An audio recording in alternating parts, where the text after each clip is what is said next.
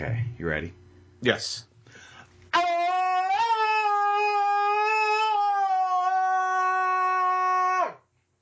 Hi, welcome to Tarzan with Aaron and Polly. I thought you were getting murdered.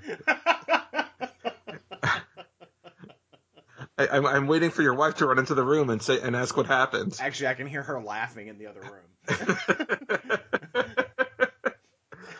I don't even know how you podcast after that.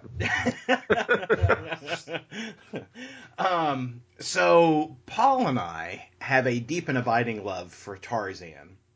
Yes. So Paul, I got to ask you, what's your first Tarzan? You know,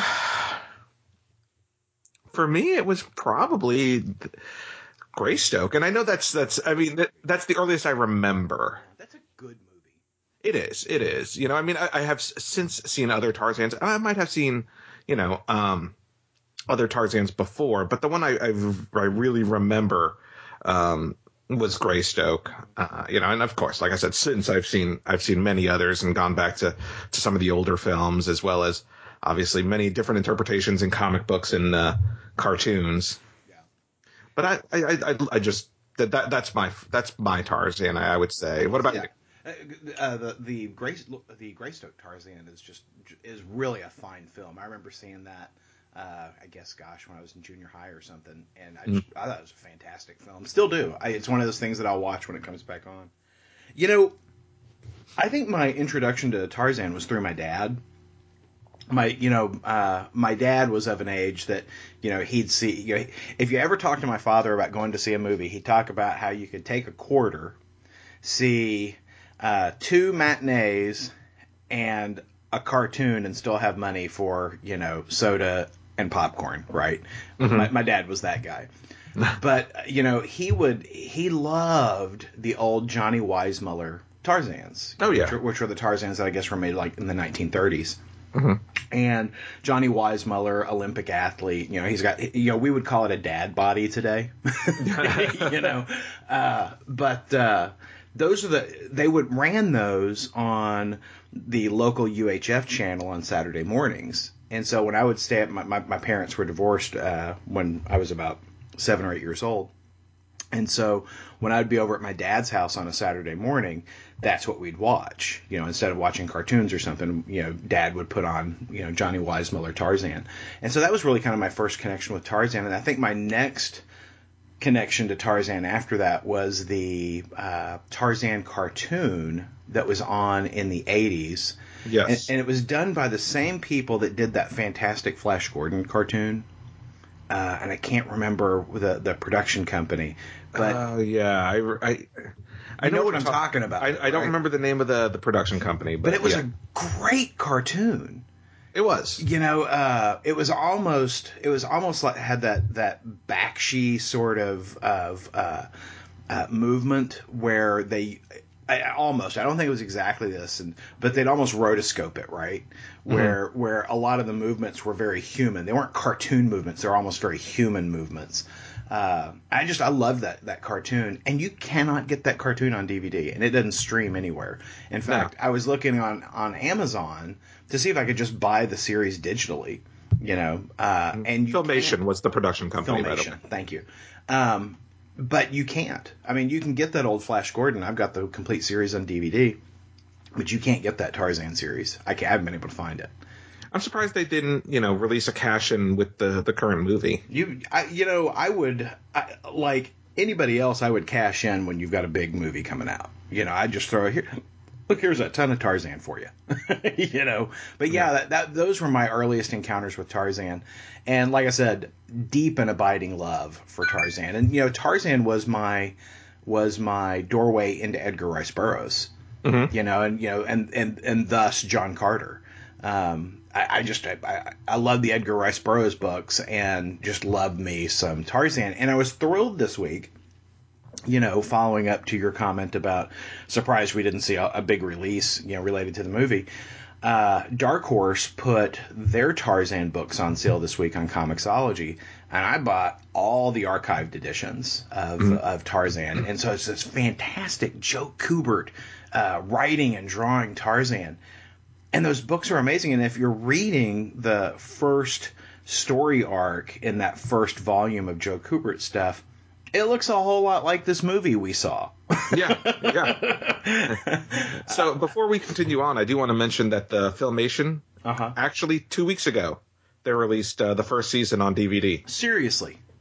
I know what I'm doing the minute we get off the in fact, if you could hold for a minute. Yeah, it's only $15. Yeah, but it is out now on DVD. I'm going to get over on my smile.amazon.com account and go.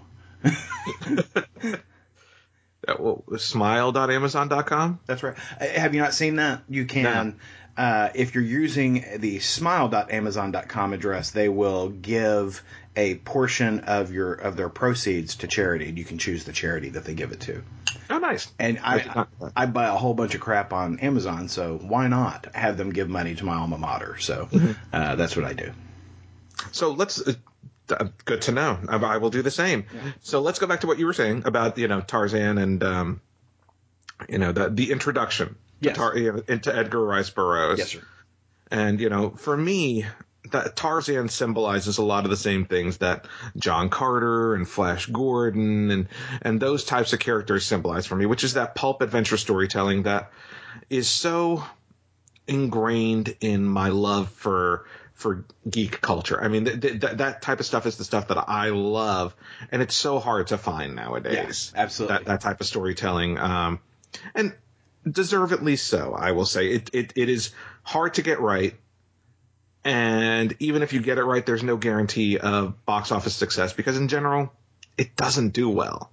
Right. With today's kids, the pulp sensibility appeals to guys more my age and older, but your 17-year-olds. They're not going for that. Right. They don't get the nostalgia behind it. So I think there's some hesitation there to really invest in that type of film. So, but when they announced this Tarzan film was coming out, and after I saw the trailers, I was psyched for it. I love Tarzan. I love that character. I think much like some of the other characters we've discussed on the podcast, he's a tough nut to crack to get right. Oh no, absolutely. And you're absolutely correct. I think it's becoming harder and harder to tell a Tarzan story the more our culture ages, because It does harken back. The reason why the Johnny Weissmuller Tarzans were so successful in the 30s is that you were less than 100 years removed from the period that they're talking about, but that was a period of great discovery. That Victorian era. Keep in mind, Tarzan is set in a period where we're talking about the Old West here in America, right? Yeah. And so you've got, something going on in the 1880s in Africa at a time when Africa is so unknown to us. When you're moving into the depths of the jungles of Africa, it is a mystery. It's one of the last great frontiers, right? Yeah. And so that's, when you see that on the screen back in the 1930s, that it's an age of wonder. It's like, oh my God, it's such a foreign land.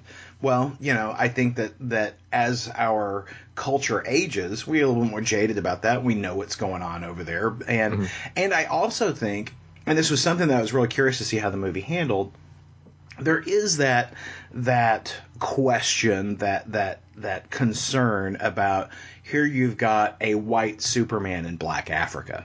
Yeah. Right? Where he's the center of the story. He's the guy that all the natives look up to.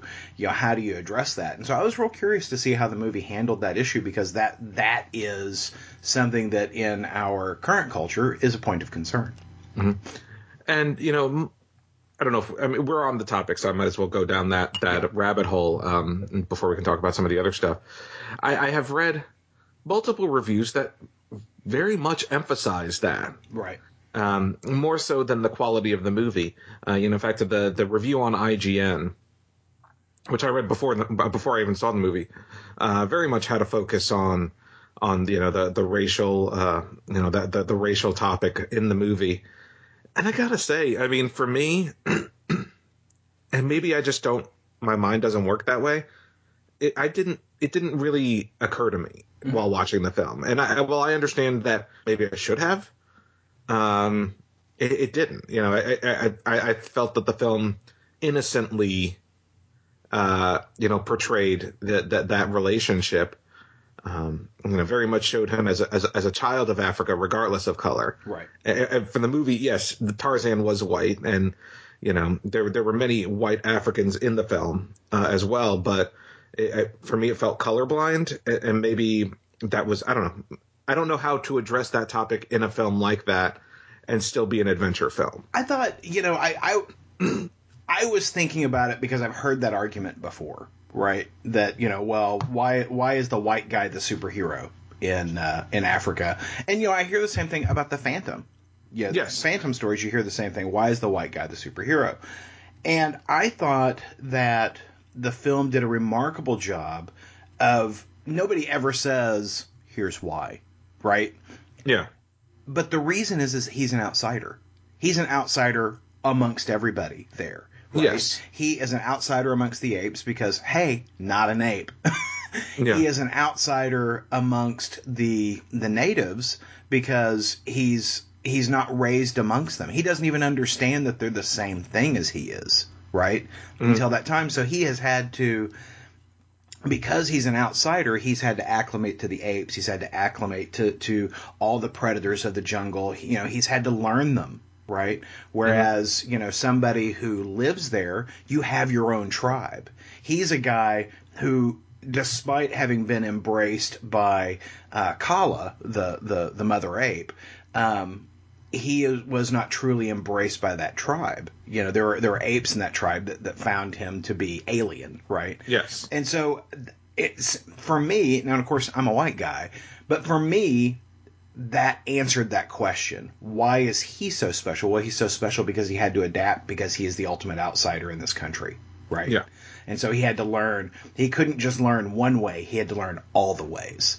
And that worked for me. I'd be real curious to hear somebody else talk about that, from a different, cultural perspective. Mm-hmm. But, for me, it worked, and it answered the question, and I thought it was valid. So, I want to ask you, point blank, did you like the movie? I love the movie.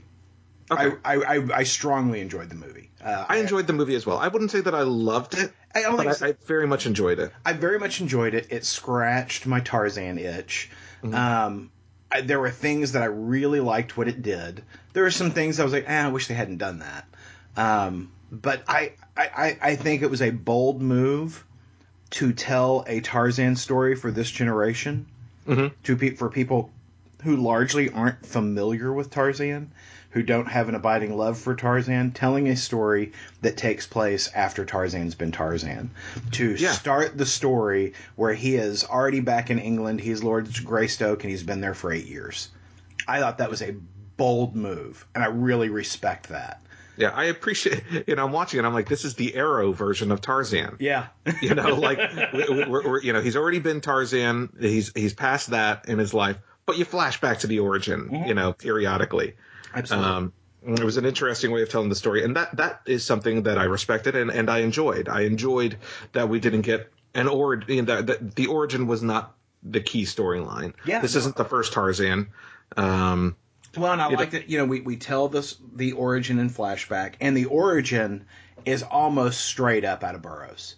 I love that they didn't spend a lot of English on that. It is almost straight up out of Burroughs. Mm-hmm. And I loved that. That they do make some changes from the Burroughs interpretation.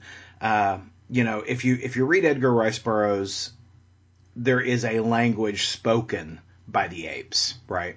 Yes. There is a language spoken by the lions and the leopards and the cheetahs and whatever, the predators of the jungle. And in the books, Tarzan learns to speak that language. Well, I think in our modern era, we interpret that as not so much language, but as instinct and, mannerisms and whatnot, so that he can communicate not as you and I would communicate, through words, but through movements and gestures, etc. They do credit the apes with a culture, right? Yes. There is that moment in the movie where he's like, well, that's my brother, the big ape there, who's leading the troop of gorillas. You know, and he's like, well, he regards me as a traitor because I left the troop. And, you know, I'm just like, I really appreciated that they credited the apes with that culture. I thought that, because it would have been easy to have diminished that, right? There is a scene in the movie where Tarzan meets an old lion friend, right? You know, and Jane says, "Oh, well, you know, they've known each other since they were cubs," and I thought it was a beautiful scene. Yes. You know, where they're greeting each other. It's like two big house cats. You know, so I understand why you have to make some of those changes for a modern audience, and I think they did it well. I think they did it well. One of the things that I dislike about the movie is that so much of it is shot in front of a green screen. And don't get me wrong, their green screen technology is amazing. Their CGI is amazing. But it would have been nice to see some location shots. Yeah, I mean, not just green screen, but also sets. Yeah. The sets were very clear to me when something was being filmed on a set. Yeah. You know, I understand they were trying to go for the night sky behind, but it just felt like they were in a room. Right. There was a lot of set photography, and you know, I want to mention something. You know, in regards to you saying that Tarzan was an outsider for everybody, right? And I've seen Alexander Skarsgård in a number of things. Well, I shouldn't say a number of things. I saw him in True Blood. I didn't watch True Blood regularly, but the little I saw him in. And the guy seems very charismatic, very personable. I've seen interviews with him. He seems like a nice guy. Yeah. His portrayal of Tarzan for me as the outsider in everything, for me, I felt like Tarzan was the weakest character in the film. Really? Because you know, I didn't even know Samuel Jackson was in the film. I didn't either until his name came up in the credits. I was like, really? Okay. Yeah. And he's in almost every scene with Tarzan. And it occurred to me that they did that because if it was just Tarzan, you don't get much out of it. Like, you need someone for him to play off of. So Samuel L. Jackson brought the personality to all the scenes. And don't get me wrong, Skarsgård did a great job as Tarzan. He looked intense. He had the physicality. But he didn't have a lot of personality. And he had that thing, that V thing there down towards his man parts. Yeah, the triangle. You could hear the air go out of the room when he took his shirt off. All the women and some of the men. You could just hear it in the theater, and I'm like, I leaned over to Suzanne, like, reminds you of me, right?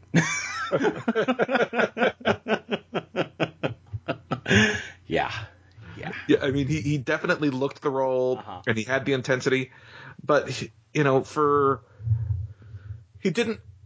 And I get it. That's Tarzan. The interpretation of Tarzan they were going with was as an outsider in every world. You know, like you said, you know, he's not truly amongst the humans. He's not truly amongst the apes. Like he fits in all of them, but he feels like an outsider. And to that extent, I feel like some of his personality was lost. Like, there wasn't much beyond I'm intense and I'm looking for my wife. Again, that for me, that was a minor quibble, but it was evident because all the other characters had such robust personalities. You know, Samuel L. Jackson's character, you know, very much, out there personality, and same with Margot Robbie's Jane. I thought she was fantastic. I got to tell you could have called this movie The Legend of Jane, because I enjoyed the hell out of her. You know, and they also had, you know, Jane in the books, Jane in the early movies is very much the person who gets captured that Tarzan has to go save. Yeah. And, you know, Jane, yes, she gets captured by the bad guy. But yeah, Jane's her own person, and Jane makes some moves on her own. And Jane is a hero in and of herself. And I thought Margot Robbie, is that her name? Yes. I thought she was a standout star in this film. I thought she was amazing in this film. Absolutely. Yeah. No, I big fan. I thought she was terrific. I also rather enjoyed the German actor who was in Christoph Waltz. Yes, also of Inglourious Bastards. Yes. He was great. I loved him. It was nice to see he is kind of a mustache twirling villain, but you understood what he was going for. He wasn't just, hey, I just want to fuck everything up. He had goals, and he was like, I feel really bad that you got involved in this. It was just supposed to be Tarzan who came. We were gonna fuck Tarzan up, but sorry that you're collateral damage. Yeah. And on top of that, you had the Djimon Hounsou villain as well, who winds up not being so villainous. I mean, he certainly, he certainly seems the part at the beginning of the film. But then, not to go too much into spoiler territory, but totally justified. Oh, absolutely. In his actions. Absolutely. And also from the book.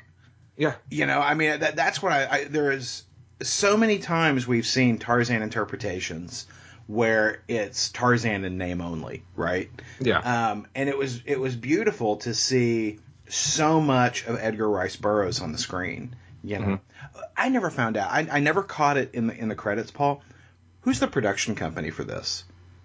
I think Warner Brothers. Is it Warner? Because I was like, I know it wasn't Disney, but I don't recall seeing it come up in the opening credits. And I'm pretty positive it was Warner Brothers. But I just thought they did a remarkable job. I agree. I think that the actors were solid all around. Mm-hmm. I really, like I said, for Tarzan, again, I felt he was. What did you think of Alexander Skarsgård as Tarzan? I thought he was good. I thought that he was I don't think he was great. I thought he was good. I thought that he met the need. My complaint about the film, and this isn't a Skarsgård complaint. My complaint is the story delayed far too long us seeing Tarzan be Tarzan. You wait a good long while before, and number one, he's never in a loincloth. Disappointing. He's in his shorts in the film, which I understand, but, I just, seems to me that if you're going to do a Tarzan movie, Tarzan's got to be in a loincloth at some point. It's a long time before you get to see him swing on a vine, right? Yeah. And let's just say this right now: he swings on a vine better than Spider-Man swings on his web. I really dug that. I really dug that. And there is a scene where they're trying to they have to jump off the edge of a cliff to get down to where the train is. Yeah. And everyone jumps, and so Samuel L. Jackson just has to jump blindly. Mm-hmm. Because you can't see through the canopy of trees. Yeah. And everyone has nimbly landed on a tree limb to get themselves down, and these are mammoth giant trees that they're climbing on. It just seems like they were just happily rolling the dice that Samuel L. Jackson's character would survive that and not just plummet to his death. I'm sure they would have saved him. That seems a little irresponsible on Tarzan's part. Just saying. Well, yeah, he had other things on his mind. But, it did seem that we had to wait a while before we got to see full-on Tarzan action. And in a movie called Tarzan, I want to see Tarzan be Tarzan early on. I will also say something that was hugely disappointing for me, and I kind of understand why they did it, but we never see Tarzan make his call, right? Correct. We hear it several times. In fact, when you hear it the first time and Jane has been captured and she hears it in the distance, she never says anything, right? But there's just this smile on her face that just says, "Oh, my husband is going to kick your ass." Yeah. I mean, that's what that smile says, and it was played beautifully. But it was frustrating for me that we never got to see that. Mm-hmm. And I think they did it because they thought it just might be too campy. I think so too. I think that they intentionally avoided that. Well, and I bet there's probably a shot of Skarsgård doing it, and they probably that might not work as well as we might want it to. Yeah. But it's disappointing for me because, you know, as a Tarzan fan, as a Tarzan movie fan, I like seeing that. Yeah. You know. I think it was a directorial choice, and I got to say, the director they chose, his name is David Yates. He is primarily associated with doing the last couple of Harry Potter films. Mm-hmm. He did, I think, the last 4. He did Order of the Phoenix, Half-Blood Prince, and the 2 Deathly Hallow films, and that's primarily what he's known for. And he's directing, I think, that new Fantastic Beasts and Where to Find Them film that comes out later this year. So he has 2 films coming out this year. Mm-hmm. 2 big films. 2 big films. Yeah, so art house film. Yeah, and you know what? Legitimately so. The guy is a talented director, and he did a great job directing this film. I have no problem with the cinematography. I thought it was beautiful. I did not see it in IMAX, even though I had originally intended on seeing it in IMAX. But we saw it. I got it. We saw it. We saw it in the Cinemark XD. And how was that? It was pretty. It looked good. Yeah, I mean, it's a beautiful film. I hesitated to, once the reviews started coming out and they were lukewarm, I was like, maybe I'll just go ahead and see it in regular 2D. But it seems that the reviews, the critic reviews, it seems like in general the public is not agreeing with the critic reviews. It got kind of a mixed or poor response when it came out, but it actually made more money than they expected it to. Good. I liked it. I think it's a quality film. I fear that it's not going to find its target audience. I fear that the teenage boys aren't going to jive to this film. But it sure did scratch my itch for Tarzan.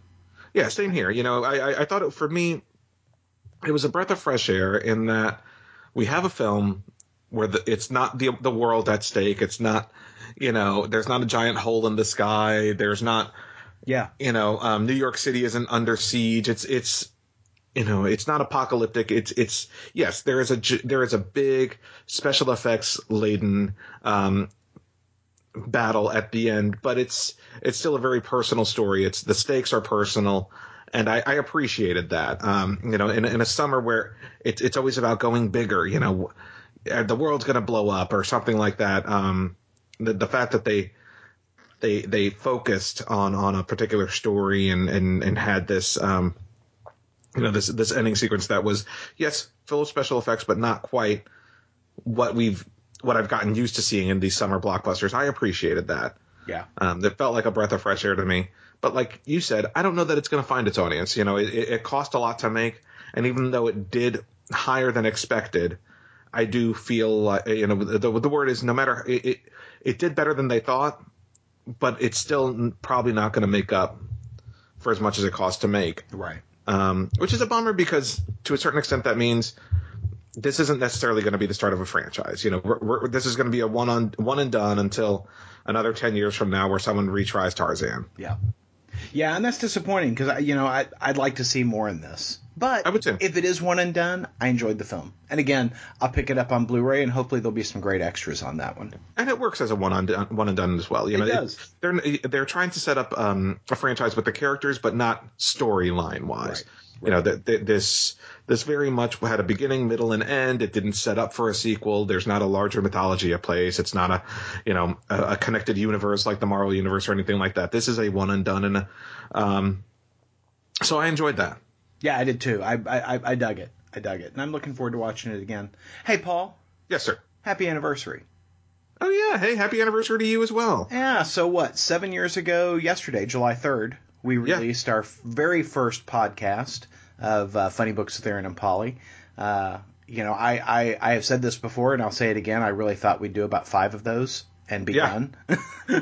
And now I think this episode, I believe, is episode 323. Something like that. And not including all of our actual plays, interviews, and other special features on the stream, but 323 episodes, almost weekly episodes of Funny Books with Aaron and Polly. So, Paul, 7 years in, what do you think? I'm ready to call it quits. Okay, done. Done. Oh no, we've got another 323 ahead of us. We're going to be you and I are going to be doing this when we're in the old folks' home, Hello and welcome to Funny Books with Aaron and Paulie. My goal is to last longer than my first marriage. So. Yeah, exactly. Well, and you know, we have outperformed my first marriage. We have surpassed the length of it as well as the amount of sex. So sweet. We are Johnny on that. We are in 7-year itch territory. So, yeah. So, in our very first episode, I remember it took me somewhere between 8 and 10 hours to edit because we had some major problems in the audio stream. Oh, yeah. As we were figuring all that out. But we also had our very first interview on that episode where I interviewed Greg Rucka in a back alley at Zeus Comics. Which was not sketchy at all. No. Well, the guy wanted a cigarette. He wanted a cigarette. And what was hysterical is that I had no idea who Greg Rucka was at the time. And Paul wrote all of my questions. And so I felt like I was speaking a language I didn't understand. But it did make me go out and read Gotham Central, which is now one of my favorite non-Batman books. And Greg Rucka is one of our favorite writers. He is. I loves me some Greg Rucka. I am a huge fan of Lazarus. But, it's funny. It's like we can't miss this opportunity to interview the guy. But, I didn't have any time. Once we had confirmed the interview, I had no time to do any real research other than to say, Paul, tell me about Greg Rucka.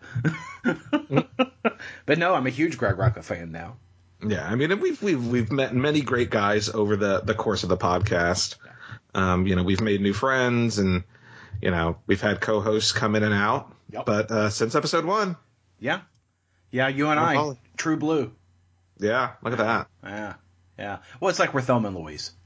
Yeah, something like that. We're Butch and Sundance. We're going over the cliff together. I feel like you're setting an unfair expectation. Don't let me go over that cliff by myself, Paul. I make no promises. In the moment, I will make my decision. I will drag you down with me. Well, anyway, happy anniversary, Paul. And happy anniversary to you. And if you're on the fence about seeing Legend of Tarzan because you've read reviews, go see Legend of Tarzan. It is worth your time. It's worth seeing on the big screen. And if you are a fan of this podcast and the things we talk about and comic books in general, you're going to like the frickin' movie. Yeah. And if you can get your hands on any of those old Joe Kubert Tarzan comics, highly recommend it. They stand up. Absolutely. Those books absolutely stand up. A lot of stuff from our youth doesn't, and boy, it sure does. I've been reading through the volume 1 of the Dark Horse archive, and whew, it's good stuff. Highly recommended. Hey, before we wrap up, let me ask you something. Yes, sir. So Edgar Rice Burroughs is primarily known for his Barsoom series and his Tarzan stuff. Yep. But I was doing research, after watching Tarzan, and he has a number of other series as well. He's got the Pirates of Venus and the Pellucidar series, Kazbak series, and the Moon series, and I'm not familiar with any of those. Yeah, nor am I. And the Pellucidar series has 8 books in it. Mm-hmm. The Venus series has 5 books. I'm not familiar with any of those, and I'm wondering, why haven't those been mined for maybe they're bad. Maybe that's why we haven't heard of them, and maybe that's why they haven't been mined. Yeah. For films or TV shows or anything, but I'm going to look into them because, much like everyone, I'm mostly familiar with Tarzan and Barsoom. Yeah, and they're both good stories. But check that out, Paul. Report back later. Will do. All right, and we return you now to your regularly scheduled podcast.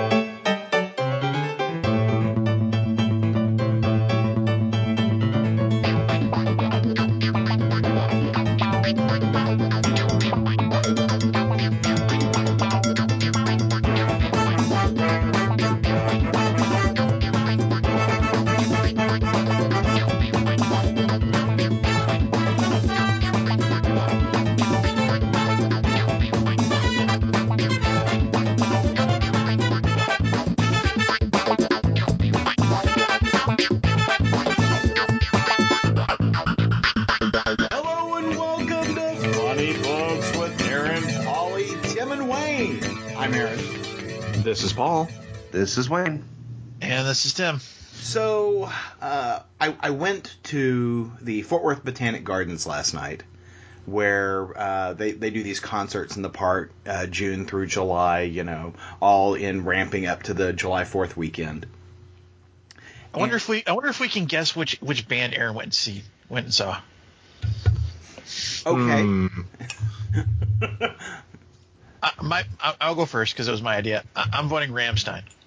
Ooh, I like Rammstein. Incorrect. Let's go with Incorrect. I don't even know what that is. Slipknot. He saw Slipknot. A Slipknot cover band. You're close. I'm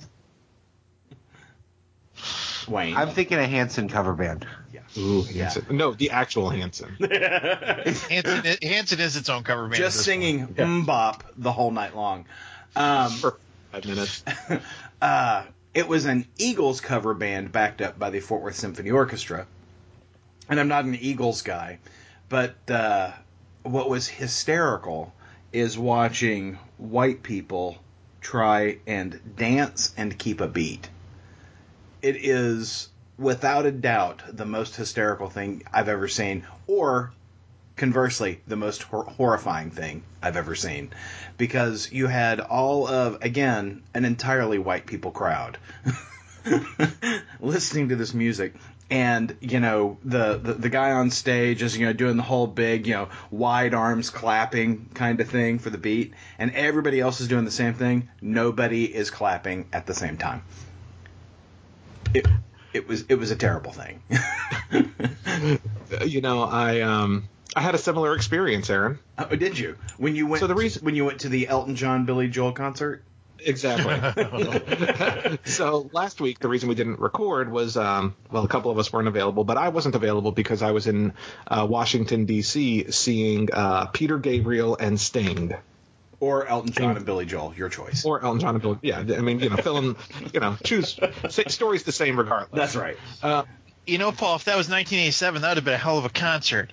It still was a hell of a concert. I will say, they played for 3 hours, and there was no. It wasn't one of those situations where one was opening for the other. They just alternated for 3 hours. Oh, that's cool. So, Peter Gabriel did a song, Sting did a song, and they were out there the entire time. So Peter Gabriel did keyboards for Sting songs, and Sting did guitar for Peter Gabriel songs, and, they sang each other's songs and that kind of thing. I mean, it was just 3 straight hours, and it was a great time. That is actually really cool, Paul. That is cool. Yeah, I mean, these 65-year-old guys have more stamina than I do. Because I was like, fuck, I'm going to sit down.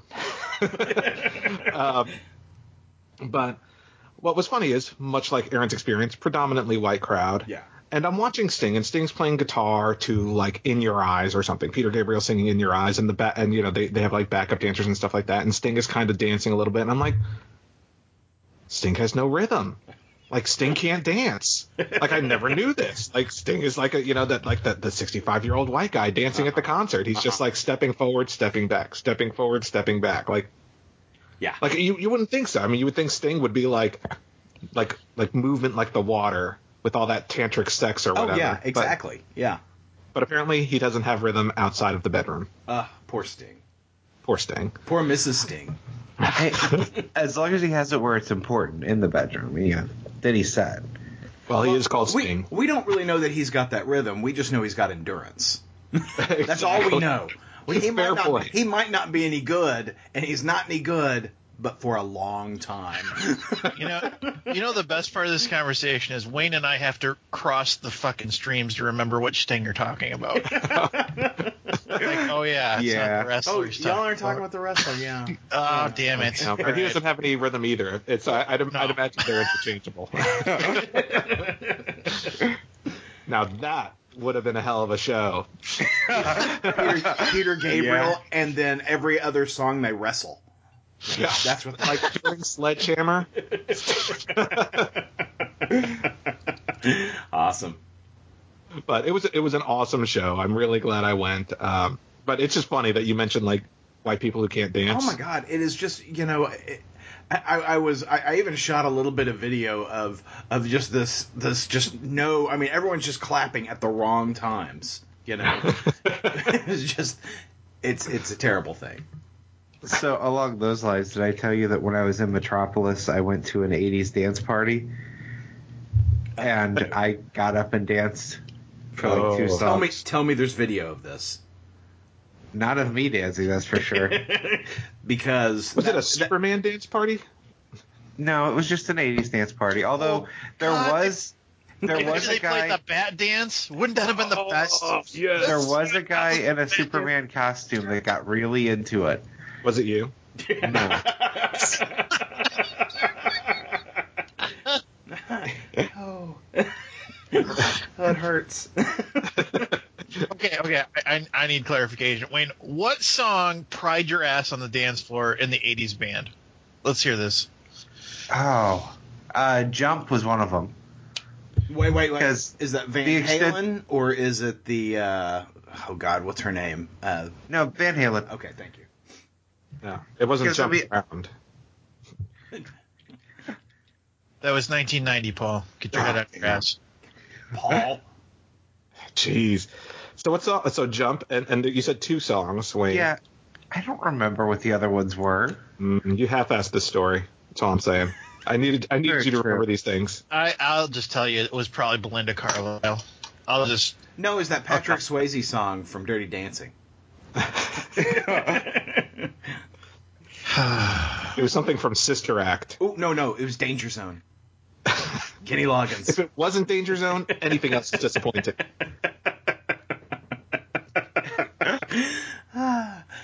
Seriously, if we had video of this on the YouTube channel right now. Oh, yeah. I have now in my head. I have Wayne and Pat in the Top Gun. You're dangerous. Let's play volleyball. Oh yeah, absolutely. And the only problem, I mean, Wayne, this would be bigger than Chewbacca Woman or whatever her name is, the Chewbacca lady. See, Mom. Chewbacca Mom. I had never danced before, so that was my first time getting out there. And I know I looked like an idiot, but I was given the advice of, you're out of town, no one knows who you are, just have fun. What happens in Metropolis stays in Metropolis, Wayne. Hold on. In your 30-something years of life, you've never danced? No, because I don't know how to. Oh, God damn it. There's no video of this. Well, you know what that means? ManCon 2017, Wayne learns to dance. And that will go on the YouTube channel. Pump break. You've never slow danced before? No. Okay, wait. Sex standing up. I'm not that coordinated. Wayne. All right. See? We need a Wayne's awkward confession drop. Right? we can do a whole video montage of teaching Wayne to dance, kind of like that scene in Footloose, where they're teaching the Penn kid to dance. I'm pretty sure This was one of the songs that got played too. This is 80s Day on Funny Books with Aaron and Polly. Now this is what Tim says. Footloose was 1979, Paul. Get your head out of your ass. I didn't look it up. Do you want me to? No. No, Footloose was definitely 80s because it was one of the few movies I remember being at a drive-in for. Oh, it was 1984. All right, I'm safe. So I was 4 years old, and I was with my sister, and she was my sister, her boyfriend, and it was at a drive-in. I'm waiting for the awkward part. Oh God, it's coming. No, I know I fell asleep during it. Uh-huh. That's what they were waiting for. Yeah, that's because they dropped. I'm sure it was. Yeah, there's a little baby Benadryl in your soda pop. I wouldn't blame him because that would be my move. Just drug the boy. Drug him so we can be alone. So Paul, as we move out of our totally awesome 80s conversation, yes, I understand. I hear things that you might have some concerns about the Suicide Squad. I do. I am one of the few on the podcast who genuinely enjoyed Batman vs. Superman. And the Ultimate Edition is currently available for an HD download right now. And I've heard very positive things. I have too. I read a review this week where they're like, you know what? It makes a whole lot more sense. It sells the movie. It makes it a better movie. Doesn't make it a great movie, but it makes it a better movie. And it hits Blu-ray middle of the month, like around the 13th or 15th, something like that. Yeah. So I'm very much looking forward to that. Yep. But so I got this email the other day. So I know it's early. I know it's July. But you know me, I'm already thinking about Halloween stuff. Yep. So, I get this email the other day. Well, let me rewind. So, a couple of days before Halloween, there is a big race. It's a big Virginia Beach race. It happens every year. It's called the Wicked. It's a 10K race, and it's a costume race. So pretty much everyone shows up in some type of crazy costume. And people go all out. Like last year, someone was dressed as the house from Up, and they had a whole band of people dressed as different characters from that movie. Like that. People get ridiculous. So I'm looking for costume ideas, and I get this email from Hot Topic with all these Suicide Squad related clothing, the Suicide related clothing line. And I'm like, I could do the Joker. But then, I'm looking, they even have shorts that Joker wears in the movie, and they have a T-shirt that looks like his tattoos. I'm like, I could go with Suicide Squad Joker, and then I hesitated because what if it sucks? What if it sucks? Okay, I'm still predicting it'll suck. But I don't want to go as the Joker from that shitty movie. That would be like dressing like Jeff Goldblum from Independence Day 2, that kind of thing. You don't want to go as the character from the shitty movie. Right. Okay, so let me see if I get this straight. You decide you want to sweat your ass off, but no, you don't just want to sweat your ass off. You want to wear a costume to this, right? Yes. And so Hot Topic has pitched you an idea, which is already a red flag. All right, this is two red flags. All right, and the part where you pump the brakes is the movie. The movie. Okay. Well, so on top of that, right? Joker and Harley Quinn, I love those characters, and they're starting to release all this Suicide Squad merchandise, and I just don't want to put myself in a situation like I've been in multiple times where I get all fucking hyped about the merchandise because the merchandise is cool, and then the movie comes out and it sucks because I've been through this before. I've had my heart broken before. Paul's been hurt before. Yeah, I hear you, Paul. But you have to learn to love Jones again. and the Crystal Skull. You have to learn to love again. You have to learn to love again. I was about to ask you for an example of a movie that you went, because you do go all out for the merchandise before the movies, but I couldn't think of a movie you actually hated that you did that for. Yeah, Indiana Jones and the Kingdom of the Crystal Skull. I followed the UPS truck to Toys R Us to get those action figures, and that fucking movie was terrible. And no, don't get me wrong. I have learned my lesson more since then. Like Superman, Batman, or Batman vs. Superman, I picked up merchandise, but it's okay because I like Batman vs. Superman regardless of the quality of the movie. But, Suicide Squad, I don't know. But, the problem is if you wait till the movie comes out, all the merchandise is gone. So, I don't know. I'm torn. I'm surprised that there's two of you that have this fear that this movie's going to suck. The movie, everything I've seen for the movie looks really good. It looks great. I have no worries about the movie. The last couple previews do look good now, but the early ones looked horrible. I just think the movies looked good for me. I'm sorry. I just think that was a bad cut on the trailer. I just don't think DC can make a good movie right now, but I'm still going to see it in theaters because the last couple ones looked good. That's kooky talk. I think it's Zack Snyder directing it.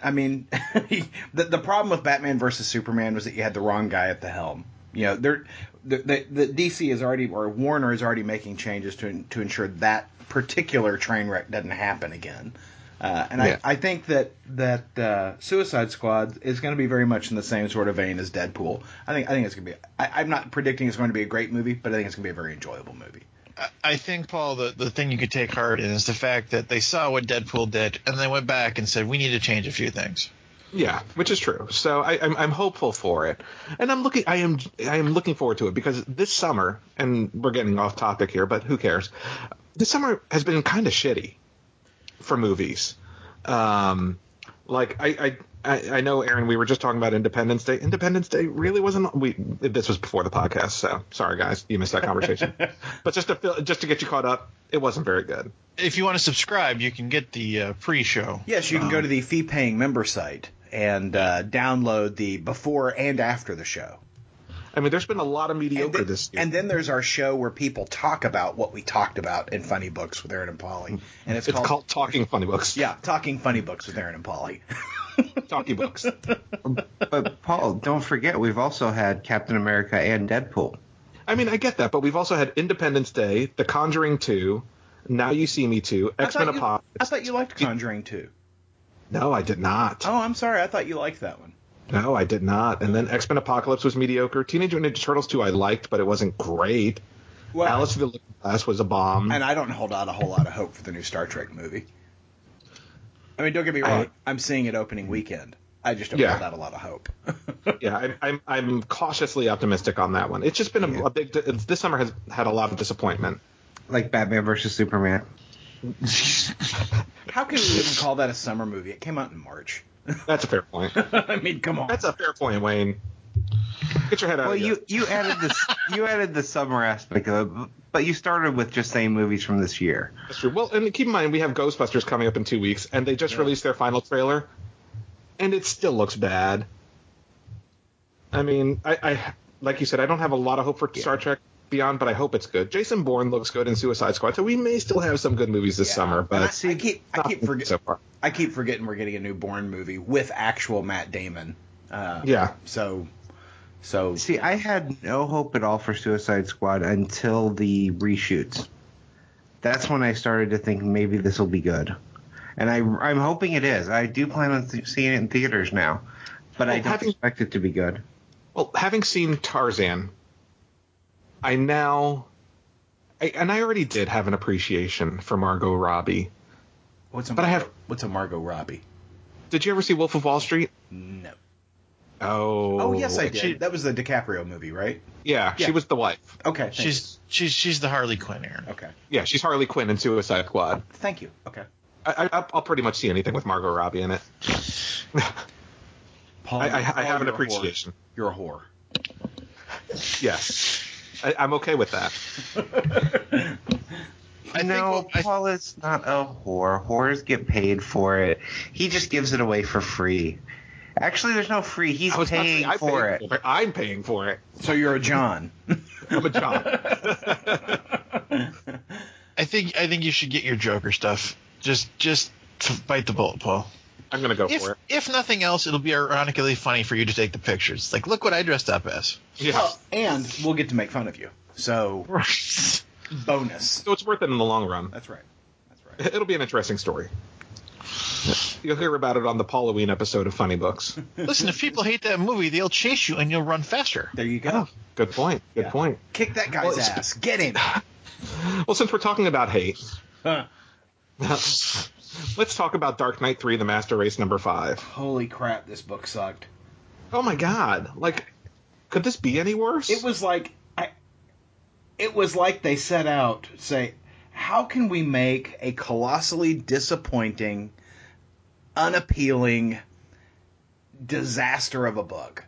How can we take a story idea that had so much promise, that taps into a legacy of a fantastic property, and just piss all over it? That's what it felt like they set out to do. Yeah, so I saw this book pop up on Comixology at $5.99, and I'm like, okay, well, I've been buying the series, so I double checked and realized I didn't buy the issue before this, issue 4. So I was like, you know what? If I didn't buy 4, I'm not buying 2 $5.99 books right now. And I wasn't enjoying it that much to begin with, so I dropped off apparently at issue 4. This book is terrible. It is. It is a terrible. It feels nothing like the book. The series at least started feeling like it could be in the Dark Knight universe. This book doesn't even feel like it's in that Dark Knight. I mean, it's too happy. It's too. It doesn't feel right. Did you notice that Superman and Batman both got younger? Yeah. Yeah, in the way that they're being drawn, and I'm like, now wait a minute. I mean, there is a moment where Superman, it's a big face shot of Superman, and he looks like he's today's Superman. And he's not that guy. He is not Earth 2 Superman with the big gray sideburns, but he is an older, more mature Superman. And this Batman does not look like the aged Batman that he was. No. And I mean, so that's terrible. Superman's daughter, his daughter with Wonder Woman, has decided to side with the Kandorian cultist fanatics. But there is no motivation that she's been on their side now for 2 issues now? There is no motivation on the page as to why she would do that, other than the fact that, well, they're Kandorians, which makes them Kryptonians, so they're like me. But, she's raised by Superman, who is, a person of fine moral upbringing, and Wonder Woman, who's got a rigid moral code. There's nothing on the page that suggests why she would do such a thing. And there's a moment in the book I'm like, oh, she's going to double cross him. Nope, she does horrible things right alongside the Kandorians.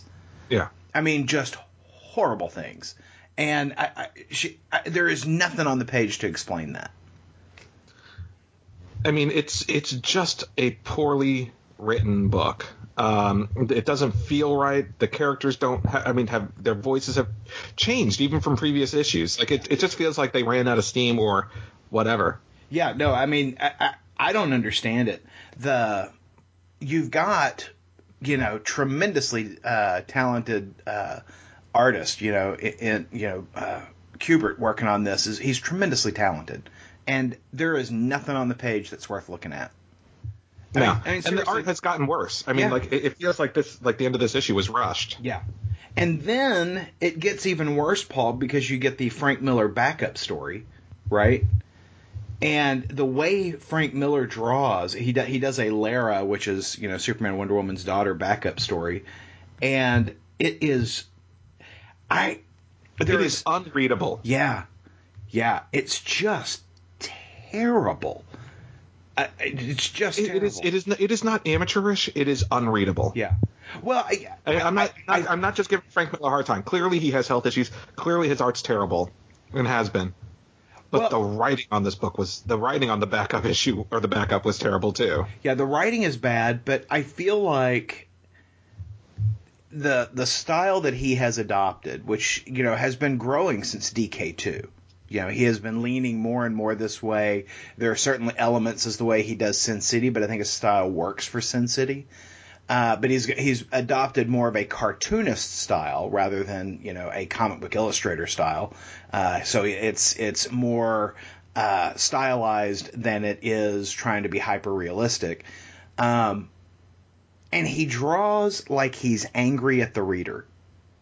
He draws in such a fashion that, it's so short-handed, where he's cutting corners. He is just going to give you the idea of a person as opposed to drawing a true person.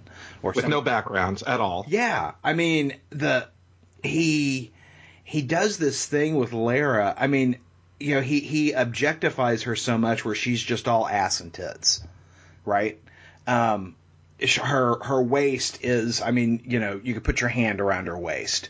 Yeah. And I mean, and everything is drawn to objectify those aspects of her body.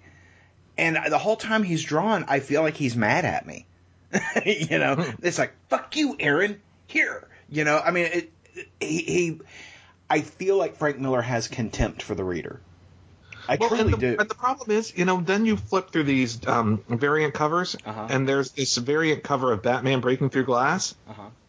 I thought that was kind of awesome. Yeah. But I don't know if that's him. That's my thing. Like, I don't know how much of this was filled in by the colorist versus actually being Frank Miller. Yeah. Yeah, no, that's a really cool cover. But the interior of the book is just terrible, and I'm sorry, I think it's irresponsible for DC to give him as much leeway as they've given him. I just think it's irresponsible, and I gotta tell you, Paul, and then to charge readers $6 for it. Yeah, well, I have been in for 5 issues. I am out. I think I'm going to see it out for the final 3 issues. I am out. This was terrible. And I got to tell you, there's a part of me I don't even really understand what's going on. I mean, I understand they're not clear, and the problem is it's Brian Azzarello. Frank Miller has already said this is Brian's show, so why is it so poorly written? Yeah, because Brian's a good guy. Azzarello writes tremendous stuff, so I don't understand why this book is such a train wreck. Now, in fairness, when you look at some of his stuff in the past, it doesn't always make sense until the end. The difference is, like in the first Dark Knight series, Every single one of those books was great. And keep in mind, they were comparable in length, so it's not like they've been shorted on pages, except they've chosen not to tell the full story in all those pages. They're splitting it up. Their choice. They're splitting it up where you've got a lead story and then a backup B story. And I don't think the issue is that the artist isn't drawing the story. I think the issue is that they're just not giving you the motivation there. And you never had those kind of questions in the earlier stories. I think this is badly written. I agree. It is a poorly written, poorly executed, and now poorly drawn book. Yeah. So, I mean, and as an explanation of that, and this is Frank Miller's own thing, right? The last page of the Lara story, Lara decides that what she really likes to do is to be roughed up when she's making out with somebody, right? Yeah. So, the Kandorian guy she's hanging out with, pops her. She pops him. They make out. They kiss. She gives him a stern look. And then I can't tell if she's flying away or if she's been hit. I don't know. I wondered that too. Yeah, and I mean, and she's flying away and she's got blood all over her face and, from the conflict with him. It's just such a weird book. It is. And, we've already seen this, beat up each other, have sex thing in DK2. Right. And maybe that's the point, but ugh. Yeah, no, this book is terrible. Terrible. So I like I said, Paul, I'm out. You'll have to tell me how it winds up because, this was terrible. Maybe you're better off with him not telling you how it winds up. Well, Paul, let me tell you something. As bad as DK3 issue number 5 was, I enjoyed the hell out of a book from Devil's Due this week. And I have to say, I saw a cover image for a Devil's Due book that came out this week called Public Relations. Mm-hmm. And I saw, I think it was like issue 4, maybe issue 3, something like that. I forget. Yeah, something like that. But, I was like, man, I'm not familiar with that. So, and the cover caught my eye. And then I looked at the interiors. And I'm like, oh, well, this looks great. So I went back and I pulled the first issue. And with the thing that caught my attention, one of the sample images, was that public transportation apparently involves having a passenger cabin strapped onto a dragon as they fly you to your destination. Yeah. Which I was like, okay, that seems interesting. I'm in. And then, the fact that it is co-written by a friend of the podcast, Matthew Sturgis, I was like, oh fuck, what won't be to like about this book? And I gotta say, this was such a different slice of comic for me. It is not a superhero comic. It certainly tells a fantastical sort of story, but it's amusing, a little bit of romance. I really kind of enjoyed this book, and so I was thrilled to hear that you read it, and I'm eager to hear what you have to say. I thought it was a breath of fresh air. Yeah. I mean, it's not dark. It's just a humorous. It's like The Office meets some type of fantasy setting. It's a fun book, and it's adult humor. Uh-huh. For me, it was a breath of fresh air. It really the art was. isn't too overdone. It's just it feels fun. Yeah, the style is kind of a very crisp sort of romance comic kind of style, almost like I'm trying to think of the guy Jaime Hernandez, like Love and Rockets kind of style. Mm-hmm. And, of course, there are some fantastical things like, the part of the story is that they're going to meet his estranged father that he hasn't seen ever, I think. And, they're going to Sardonia, a small country in Europe that one of the big things that makes them notable is that they have magic there. And, so thus, their airlines employ dragons to fly you there or to fly you back from there. But one of the scenes, he's been estranged from his father all this time, continues to have a relationship with his mom, and he's going there for a big birthday party for his dad, and his mom says, well, I'm going to go too, and he says, but you just said, and she goes, I have needs, Daniel. Mommy has a vagina need, or has vagina needs. And I was like, oh, Matt Sturgis, this is so disturbing. I'm in. And I mean, it was $2. Yeah. Which, you know, the price point is right. So I'm gonna check out the rest of the issues. I only picked up issue 1 to give it a shot. I did too. But I enjoyed it. Yeah. You know, and I appreciate, you know, Aaron sent out that he was reading it this week, and I remember reading, you know, we follow Matt Sturgis on Twitter, and I remember him talking about when he was writing it. So, you know, I'm glad I checked it out. Yeah, I think this book's a lot of fun. I really got a kick out of it. I love, you know, there are some kind of, you know, fantasy tropes and, you know, genre storytelling tropes in here that they're making fun of. It's a lot of fun, particularly in the weeks following the season finale of Game of Thrones. It's kind of a nice sort of, you know, palate cleanser. So I enjoyed this, and I'm looking forward to picking up the rest of those issues. And you know, this is the one of several first issues that I read this week, because you know this was the 5 week for comics here in June, and so there wasn't a whole lot out there to pick up this week. And so, you know, I saw that a number of books that were released this week were from publisher Double Take. And I was like, you know, I vaguely remember hearing something about this publisher. I was taken by the cover art on all of these. And, you know, I've said in previous episodes that there really hasn't been much out in terms of covers that has really gotten my attention other than in the Rebirth books. So, you know, I was like, well, what is this? Well, Double Take is a comics publisher that has used as the foundation of their comic universe George Romero's Night of the Living Dead. And so they're telling stories around what happened in that original movie from the 60s that Romero did. And one of the nice things about this publisher is that all of their first issues are absolutely free on Comixology. Their comics are digitally native, which is to say that they are designed for the digital experience. So it's kind of like reading a Marvel Infinite comic or one of Mark Waid's Thrillbent books, where you know the transitions are almost animated. And new issues are typically 99 cents. Yeah. So, I mean, there's a lot to be said about hopping in. So, Wayne has been reading the Double Take books all along, so I'm going to let Wayne start off our conversation here. Yeah, so I'm a big fan of the George Romero Night of the Living Dead, and being public domain, anyone can just grab it and start working with it. And so I at least tried the first issue of every one of these books, and they weren't all hits for me. But a couple of them really caught my attention.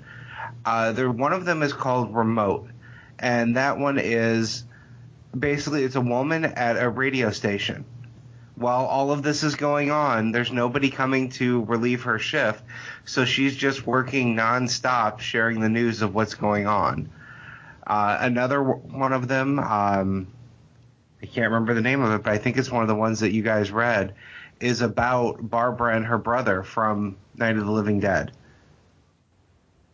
I have not gotten to that one yet. I've read a number of them so far.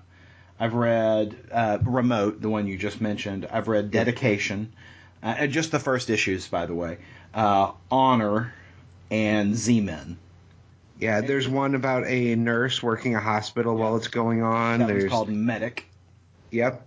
And that's one of the things I just really enjoy is it's all based around it, but they change a lot. Yep. And it's instead of seeing, you know, some people gathering in a house, you're seeing everything else going on around. Depending which book you're covering, you could be following a medical professional or police or army or different people dealing with the zombie outbreak. So the fourth issue in this series came out this week. So you've been reading all the way through? Yep. So what's your standout issue? What's the one what's the title that really grabs you? Remote. Out of all of them, that's my favorite. I liked Remote. I felt like, and again, I've not there are some others like I haven't read Rise yet. I haven't read Slab yet. I have not read Medic or Soul, but you know, Rise is the one that's about Barbara and her brother. Okay, is that one good? Yes. I don't know that I agree. Wait, sorry. Rise is the one I read, and I wish it wasn't. It sounds like some of these other books are good, but I didn't think Rise was good. I thought it was a poor reinterpret. I've only read the first issue, but I did not care for it. I've seen Night of the Living Dead. I love Night of the Living Dead. And maybe, being with that predisposition, I didn't know, first of all, that this book was a retelling of that story from, not even from Barbara's point of view, but more from her brother's point of view. And I didn't care for it. I didn't care for the interpretation of the story. So, I do think the first issue. I'm trying to remember if I actually cared for the first issue or not. I mean, I thought it got a lot better. Away from them. I was like, what did I just read? Like, for me, these stories are told in an animated way. They say turn off animated transitions because it's like motion comics. Right. Because I downloaded one and it was like 120 pages. I'm like, what the hell is this? And it's because it's 120 panels. It's like that, motion type stuff. Right. And I thought the art and I thought the way the book was done was not well done. I thought the art wasn't good. The word balloons were kind of funky to me. Yeah, and I'll say, Paul, the word balloons is something that is an adjustment for me, because the word balloons are really more like box text, almost like you would have seen in an old computer RPG game, right? Where you see the box dialogue come up as somebody's saying something. Well, and not all the books are like that. Some of them have normal word balloons. Some of them have the box text. Of those books that I have read so far, it's all box text. So I just haven't gotten to the ones that you're talking about. I agree. I think some of the books are executed better than the others. I will say, from issues 1 through 4 in all the titles, they have got amazing cover art on these books. And that's what really drew me in and made me look at the interior pages to see if I wanted to pick them up. I feel like some of the artists need more experience in telling illustrated stories. Like, for instance, in the pages of Honor, which tells the story of two policemen there in Pennsylvania during the initial days of the zombie outbreak. The artist doesn't really, it isn't firmly able to capture the space. And I think one of the things that's probably challenging for them is that because the way they have built their platform for telling these motion animated comic digital native stories is that they use the entire screen for a given panel, right? For a given panel on the page. And so you're telling the story inside a car, and 2/3 of the page are not really used, even though it's illustrated. And so it makes, instead of just cropping to the aspect of the page that you're going to use and have everything else black to draw you in, they use the entire thing, and so it makes the page look very uninteresting. Conversely, there is another book, and so I feel like Honor really kind of, the book Honor did not tell an effective story visually. In fact, there are things that happen on the page that I don't understand what happened because there's no dialogue to support it, and the artist didn't effectively communicate it visually. But when you flip over to the story Spring, which is largely about the folks vacationing, at the beach and whatnot as the zombie outbreak is about to come, it does kind of very much the same thing. A lot of the story is a person in a car, within a confined space, but the space is used so much more effectively. And so, the artist on this book, which is the layouts were done by Young Heller and Kurt Teed with penciler Durlas Santa Cruz, is very effective. But the one in the book Honor, not so much. So, I think what's great about this is that, all these first issues are free. You go in there and find the one that speaks to you. and then follow that one. Yeah, I didn't keep up on Honor.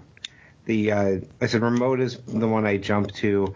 I enjoy Rise, but I do see what Paul's point was with that, and I do seem to remember I didn't like the first issue as much as subsequent ones. Yeah. Because the first one seemed like it was just a bad retelling of the movie, but they go a completely different direction. Right.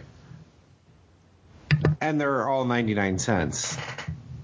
Yeah, no, I mean, I think it's a tremendous value, and I love that we've got folks out there who are doing digital native comics, and I think that it is a low risk for somebody to get in and check those out, and particularly on a week like this one where there's not a lot out from the big two. I think that there's a lot there to take a look for. I think one of the things to note about this book or these books is you've got guys like Bill Jemas who are involved with it. Who, he's a guy from Marvel back in the day. I didn't see that Bill Jemas was involved. That's interesting. Yeah. So I mean, like he wrote Spring, and is credited, I think, on most of the books as somehow being involved with story development. So we've got some tenured comic book talent involved there as well as newbies. So I'm in. There are several of these that I'm going to continue to pick up.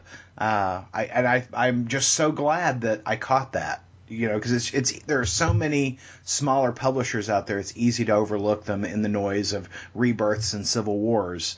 It was nice to have a quiet moment. Usually, I'm bitching on a 5-week that why couldn't Marvel and DC put out a decent book this week? Why couldn't they put out something like, for instance, I don't know why there isn't some sort of special rebirth issue this week. I don't get that. But yeah, I'm surprised that DC, and I think it's. I don't know. Like it seems like the 5th week is something that comic publishers still struggle with, and it's like between bi-weekly books and all that, really? Yeah. Like we're still struggling with this, but yeah, they released Teen Titans Annual was DC's release. It's like don't get me I'm not wrong. buying that. I need a cheap week every once in a while, but I still want something. Right. Cheap weeks aren't a terrible idea. However, when you're relaunching your books, this is your perfect opportunity to get people to buy it who normally wouldn't. Exactly. And I don't know about the rest of the world, but I know coming into a holiday weekend, I'm going to tend to pick up more comics rather than less because I'm going to have more time to read.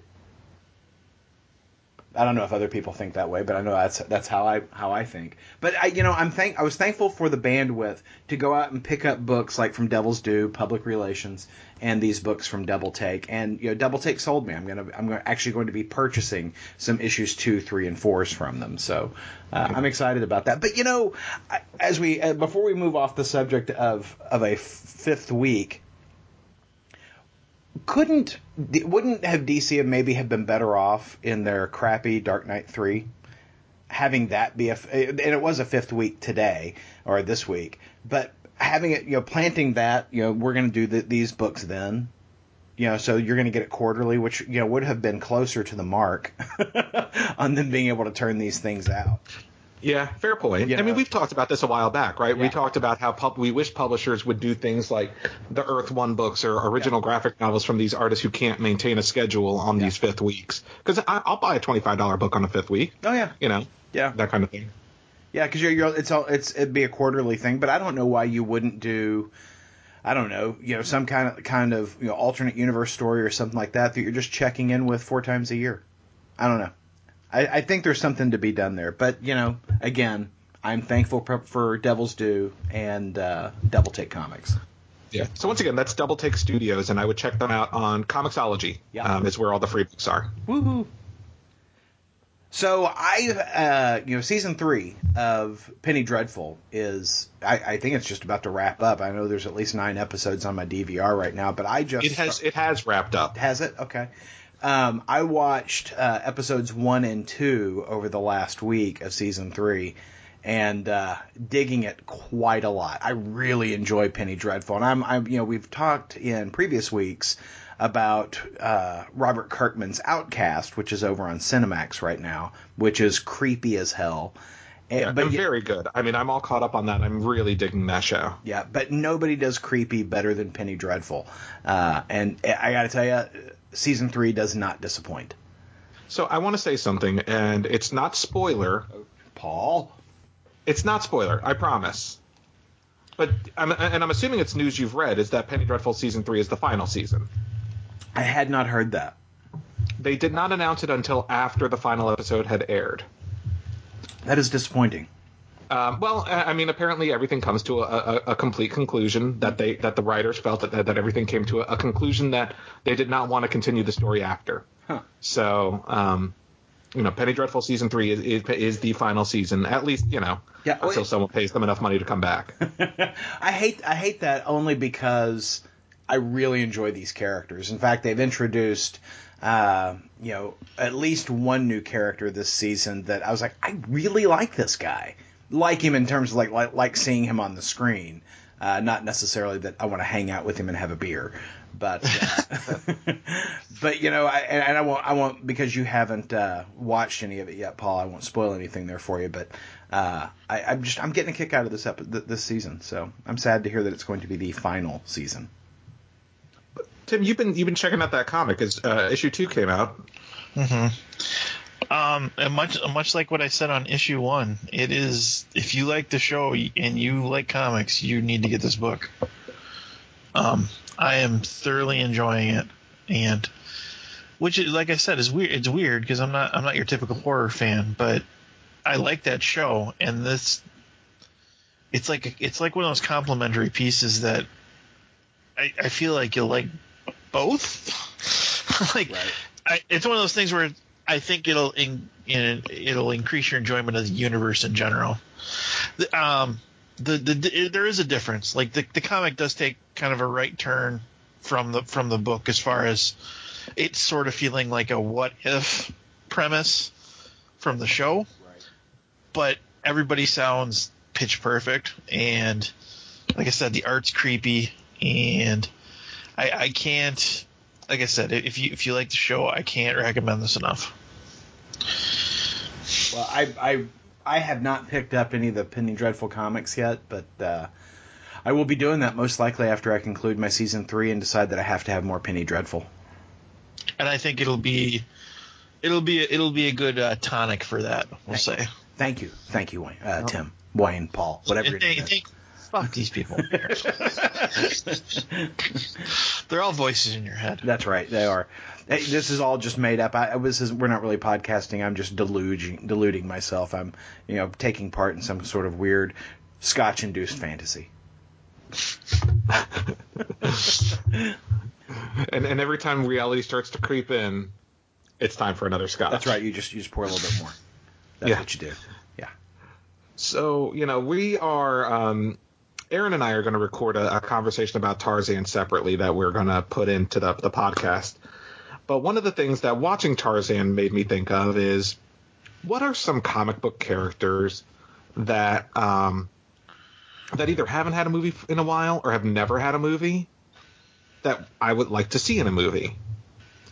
And so I brought this to the table to discuss with you guys because I thought about it a lot while watching Tarzan, because I have been so goddamn excited about this Tarzan movie because it has been such a long time since we've had a decent Tarzan movie. And don't get me wrong, I like the Disney Tarzan movie. I know we actually had one a couple of years ago that was like straight to video Casper Van Dien Tarzan that I never even saw.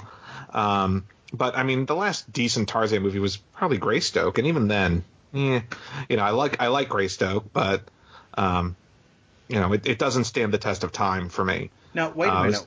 What about the Bo Derek Tarzan? Wasn't that after Greystoke? No, that was before. Oh, before Greystoke. Sorry, yeah. Wasn't that before Greystoke? Yeah. Yeah. I mean, I enjoy it. I mean, I enjoy Tarzan as a character. I enjoy Tarzan as a character. So I love seeing that character portrayed on the screen, and I enjoy, that type of pulp storytelling, like the John Carter. We're not going to go into John Carter again. But my point, like, so I was like, what other characters have I not seen on the big screen for a while that I'd like to see? And I thought of two. And they're characters who both had movies in the 90s that both did poorly, even though I liked both movies. Okay, Dick Tracy. Oh, I forgot about Dick Tracy. Okay. Okay. But that's a good one. So now he has 3. Now I have 3. I've been talking about Dick Tracy for years now. I want Dick Tracy to come back, but I know the rights are all screwed up. Gosh, who's the other one, Paul? The Phantom? The Phantom? Yeah, okay. And The Shadow. Okay. So I've recently watched both The Phantom and The Shadow again, Paul, because I own both of them. And I love The Phantom movie. It's a just cornball fun movie. But The Shadow did not hold up for me. The Shadow doesn't. I think The Phantom holds up for repeat viewings more than Shadow does. Absolutely. And I think part of that for me is The Phantom is a fun movie. It's corny, and that's where it faults. But it is fun. And I feel like we need that type of fun pulp sensibility in films nowadays. We don't have a lot of that outside of the Marvel movies. But you put the guys who did a Marvel movie, who did like Civil War on a Phantom movie. I mean, that I feel like Phantom would lend itself to be a pulp, jungle adventure type movie that we haven't seen in a while. We haven't had a good one of those in a while. We talked about Indiana Jones and the Kingdom of the Crystal Skull earlier. That's not a good example. Yeah, I would go see that, Paul. I would be excited for it. So Wayne, what's a property you'd like to see? So I thought about going with something that we haven't seen a movie of, but in the end I decided I want to see a Injustice be undone. I want to see a good Jonah Hex movie. Yeah, a good Jonah Hex movie would be awesome. Yeah, because there's so much potential in the character, and it could be done so easily and so well, and then they gave us that piece of garbage. So that was an injustice that needs to be fixed. So, yeah, Jonah Hex, definitely. How about you, Tim? I want a Scott Summers Corsair and the Starjammers movie. Yeah, that would be good. Yes. Yeah. And even with the new Cyclops that they had in X-Men Apocalypse, that young kid, he would be good, I think. And have any of you seen X-Men Apocalypse? Oh, yeah, I have. I think that would be fine. Yeah, he was fine. I don't know if it would be two Guardians of the Galaxy. I don't know, maybe if you want to make it a TV show instead of a movie, but I mean, yes God and no. damn, right? I want that movie. You bring in Cyclops and you have that normal human character who's kind of, you see the world through his eyes, the crazy space adventures. I don't know. I think that's a good idea. I do too. Yeah, I'd love to see that. So, I think it's hard to recommend a Marvel movie because, Marvel's making them all. But I think that one thing I'd love to see in the Marvel universe is a Nova movie. We saw a little bit of the Nova Corps, but they were all just, it seemed like normal people piloting spaceships as opposed to, Nova Centurions that we've seen in the comics. And I would love to see a Richard Rider Nova on the screen. I really don't know that I've got a recommendation over on the DC side of things because their universe is still kind of developing. Yeah, but, I do have one for you, Aaron, on the DC side of things. I do too. Okay. Well, I'm looking at this book that you purchased for me. Oh yeah. The Challengers of the Unknown is, I feel, an unmined property that could lend itself well to a film universe. And that's a great point because Challengers of the Unknown is really kind of a Fantastic Four book, right? Yeah. And if I'm DC, because Fantastic Four has been so fucked up by Fox, I would totally lead with a Challengers of the Unknown movie. Or a TV show. I mean, you could do either one of those things, but I really think that you could capture that Fantastic Four feeling that nobody has successfully captured in films. So yeah, thank you, Paul. That is a great idea. But from other publishers, I think what I'd love to see is a Dreadstar movie. I think Dreadstar would be a hoot and a half, and there has been, I've seen news stories where it's been optioned for television. I don't think anything's happening with that because I've not seen any additional updates on it in almost a year.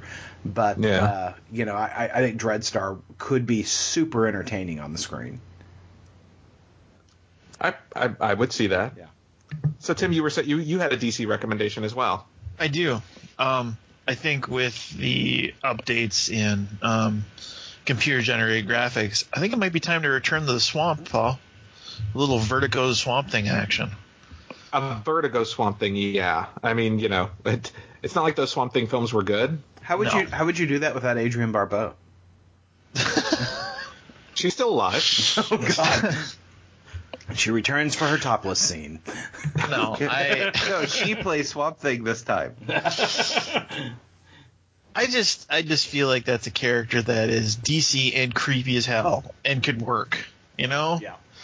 And I feel like they've done so much better with stuff like that they could make it work. I'd agree. I would see that. I know for a while they were talking about that Justice League Dark movie, and I know it fell through. But I think when Guillermo del Toro was working on it, it was going to include Swamp Thing. So I would like to see. I would see a Swamp Thing film. I think Swamp Thing is a great character. Yeah. That's sad the Justice League Dark movie fell through because J.K. Simmons is still pumping iron, apparently. He is going to be the most ripped Commissioner Gordon. Yeah. He's going to break Peter Parker's ass, is what he's going to Parker! Snap. So I would see all these movies. But, Aaron mentioned Dick Tracy. Out of all of them, yes, I would love to see Dick Tracy come back. He's one of my favorite comic book characters ever. But it's never going to happen. Unmined Properties, Hollywood. It's never going to happen. It's never going to until Warren Beatty dies. It's never going to happen. Paul's calling a hit out on Warren Beatty, apparently. Yeah, so I can finally get a goddamn Dick Tracy comic book and a Dick Tracy movie. I'd like to watch that one again. I don't know how it would hold up. Oh, it doesn't. It doesn't, but but it holds up in that it is a product of its time. And you can watch it and remember the time in which it was made. Hey, Paul, did you check out Lord of Gore this week? What is that? That is also a book from Devil's Due. There's a free preview issue out there this week. Oh, no, I did not. Okay. It looks like it might be up your alley. Well, it certainly sounds like it. Yeah. So one of the things we wanted to talk about, Aaron's been trying to get us to sign up for this goddamn Comixology Unlimited thing since it started. It's unlimited, Paul. It's unlimited. There are no boundaries. There are boundaries. No, it's unlimited. It's right there in the name, Paul. They can't say it if it's not true. Well, but they don't have DC or Marvel. Okay. Limited. You're picking nits. Yeah. So, one of the things we wanted to talk about is if you sign up for Comixology Unlimited, which I believe is $6 a month, but you can start with a free 30-day trial. They have a whole slew of IDW, Image, Dynamite, and other publisher, Valiant, Archie, other books, and we wanted to give you guys some recommendations if you want to sign up for Comixology Unlimited or have signed up and don't know where to start. So, Aaron, it was your idea, yeah, so I'm gonna let you go first. Sure. There's a lot of great stuff out there. There really is just a lot of great stuff, things that we have championed on this podcast for years now. But one of the things that I was delighted to see is I'm a big fan of the BPRD books, the Bureau of Paranormal Research and Defense, which is a spinoff from the Hellboy books and really has become its own thing. Hellboy has is kind of over here on the side doing his thing, and BPRD is doing their thing. And they have the first major story arc, which runs for a really long time, called The War on Frogs, I believe.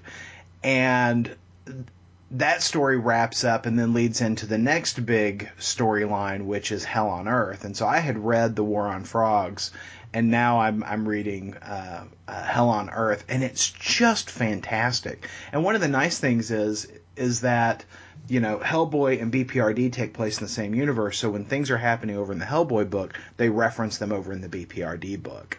And, so in these more current storylines, when, right now Hellboy is dead and in hell, the storyline that preceded his being dead and in hell affects things that are going on in the BPRD world.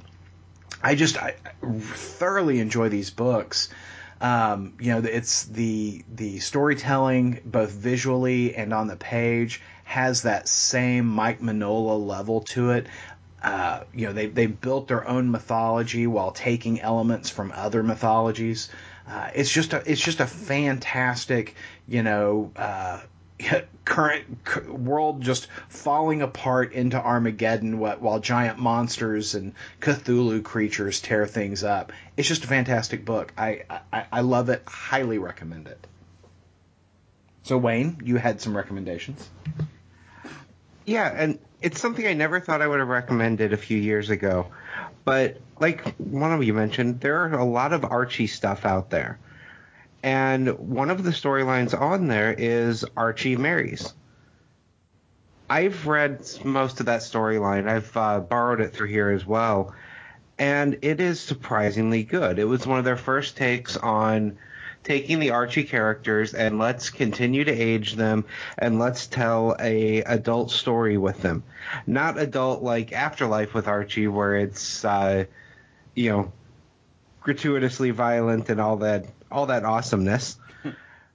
But it is different types of stories where he's dealing with, having to get a job and dealing with money problems. And you get to see both storylines of what if he married Betty and then what if he married Veronica. And those are completely different storylines. And his life goes drastically different depending on who he's with. So the whole first volume of that is on here. Archie the Married Life Volume 1 that covers the first, looks like 6 issues of Archie Marries Veronica and Archie Marries Betty. I'm more interested in if he marries Jughead. Is that Volume 2? No. Oh, okay. It's coming, Tim. I'm sure it is. All right, good. But for people that want something more horror related out of it, they also have the that new Sabrina series. Yes. The Chilling Adventures of Sabrina is on here. Yeah, and Afterlife with Archie is on here as well. And, one of the things that I've been curious about on Comixology Unlimited is how frequently they'd be adding books. Because, Marvel Unlimited adds some amount of books every week. And sometimes it's, 12 books and sometimes it's 100 books. Comixology Unlimited from launch had not and it's been out for almost a month now, had not added anything new, which is understandable given the fact that you hadn't read every single book in their library yet. But they added 100 new books this week, so it's nice to see that they do have some kind of plan to continue adding titles. And so they did. They added a bunch of new Archie stuff. So they expanded their for instance, the Afterlife with Archie books are in there now. So lots of good stuff there. And I think one of the great things about Comixology Unlimited is that it doesn't require you to be online to read it. You can download the books and take them with you. And there doesn't seem to be a limit on how many you can download. There's a limit. I haven't hit it yet. Whereas I know when I was in Marvel Unlimited, they limited you to 12 books you could download. And let me just add this real quick, Wayne. In the Marvel Unlimited app, they were all single issues, whereas you can get an entire volume. You can get an entire, trade paperback or omnibus edition downloaded to your iPad and read it all there. And there doesn't seem to be a download limit. It's pretty damn cool. So I had 2 other quick recommendations to hit on. Yes, sir. We used to rave about Invincible. Yes. Especially the early Invincible. And they're up through at least Volume 4 is what's on here. So you can get at least the first 4 trades on here, and as well as individual issues. And then one of my soft spots for nostalgia, Mage. Yes. There's a bunch of Mage the Hero Discovered on here. Yeah, the Kevin Matchstick stories. Yeah. There's so much. Yeah, you're absolutely correct. There's a lot of nostalgic reading in there. There are the books that we have been raving about over at Image, like my personal favorite, Lazarus. The first couple of volumes are there. There's you've got the Robert Kirkman Invincible, and one of the books that I never read but is now on my iPad that I'm going to read is Robert Kirkman's Tech Jacket. I've always been interested in that, but I've never picked it up. So there's all kinds of great stuff over there. So what I would really love to hear what you guys are reading over at Comixology Unlimited. And I'm talking to you, the listener, because I really don't give a damn what Paul or Tim is reading. But I'd really love to hear from you, the listener. Like Tom over on the site gave us some feedback about DC Rebirth this week. So, would really love to hear what you're reading and what you're enjoying, what you're liking in both Rebirth and over on Comixology Unlimited and other outlets that you're reading. So, very exciting stuff. So, Paul? What will we be reading next week? That's right. Well, if you are enjoying the Preacher TV series, DC Comics is releasing the Absolute edition of the first volume of Preacher. If you're not familiar with the Absolute editions, they are oversized hardcovers, museum like art book quality things, very pricey. It's $150, but they are gorgeous, gorgeous books. But a little bit more affordable. We have new issues of Aquaman, Batman, Future Quest, Green Arrow, Green Lanterns, and Superman, as well as Justice League Rebirth #1 and Flintstones #1. So we have some #1 titles coming from DC as well. Sounds exciting. Very exciting. From Marvel Comics, if you're following Civil War, there's a couple of tie-in issues coming out. Civil War Kingpin #1, Civil War X-Men #2. But most exciting from Marvel is the Empress #4 from Mark Miller and Stuart Immonen that we have really been enjoying that series. Looking forward to issue #4. Yes. And if you are looking forward to the Doctor Strange movie, they are releasing a Doctor Strange Prelude comic starting next week as well. Very exciting. Mm-hmm. So before we go, I do want to ask you, gentlemen, did any of you get tickets to see The Killing Joke on July 25th? I did. I did as well. I'm super excited about this. We are planning on it, yes. Yes, I'm very much looking forward to it, and so I'm looking forward to chatting with you guys about it. Yeah, I haven't gotten mine yet, but I want to see where it's playing around here. And, one of the things, we talked about merchandise earlier, but one more thing that I want to mention is that if you can't make it out to San Diego, which, shocker, can most people make it out to San Diego for Comic-Con? There are Diamond and Funko, I believe, released their San Diego Comic-Con exclusives at Barnes & Noble starting on July 21st.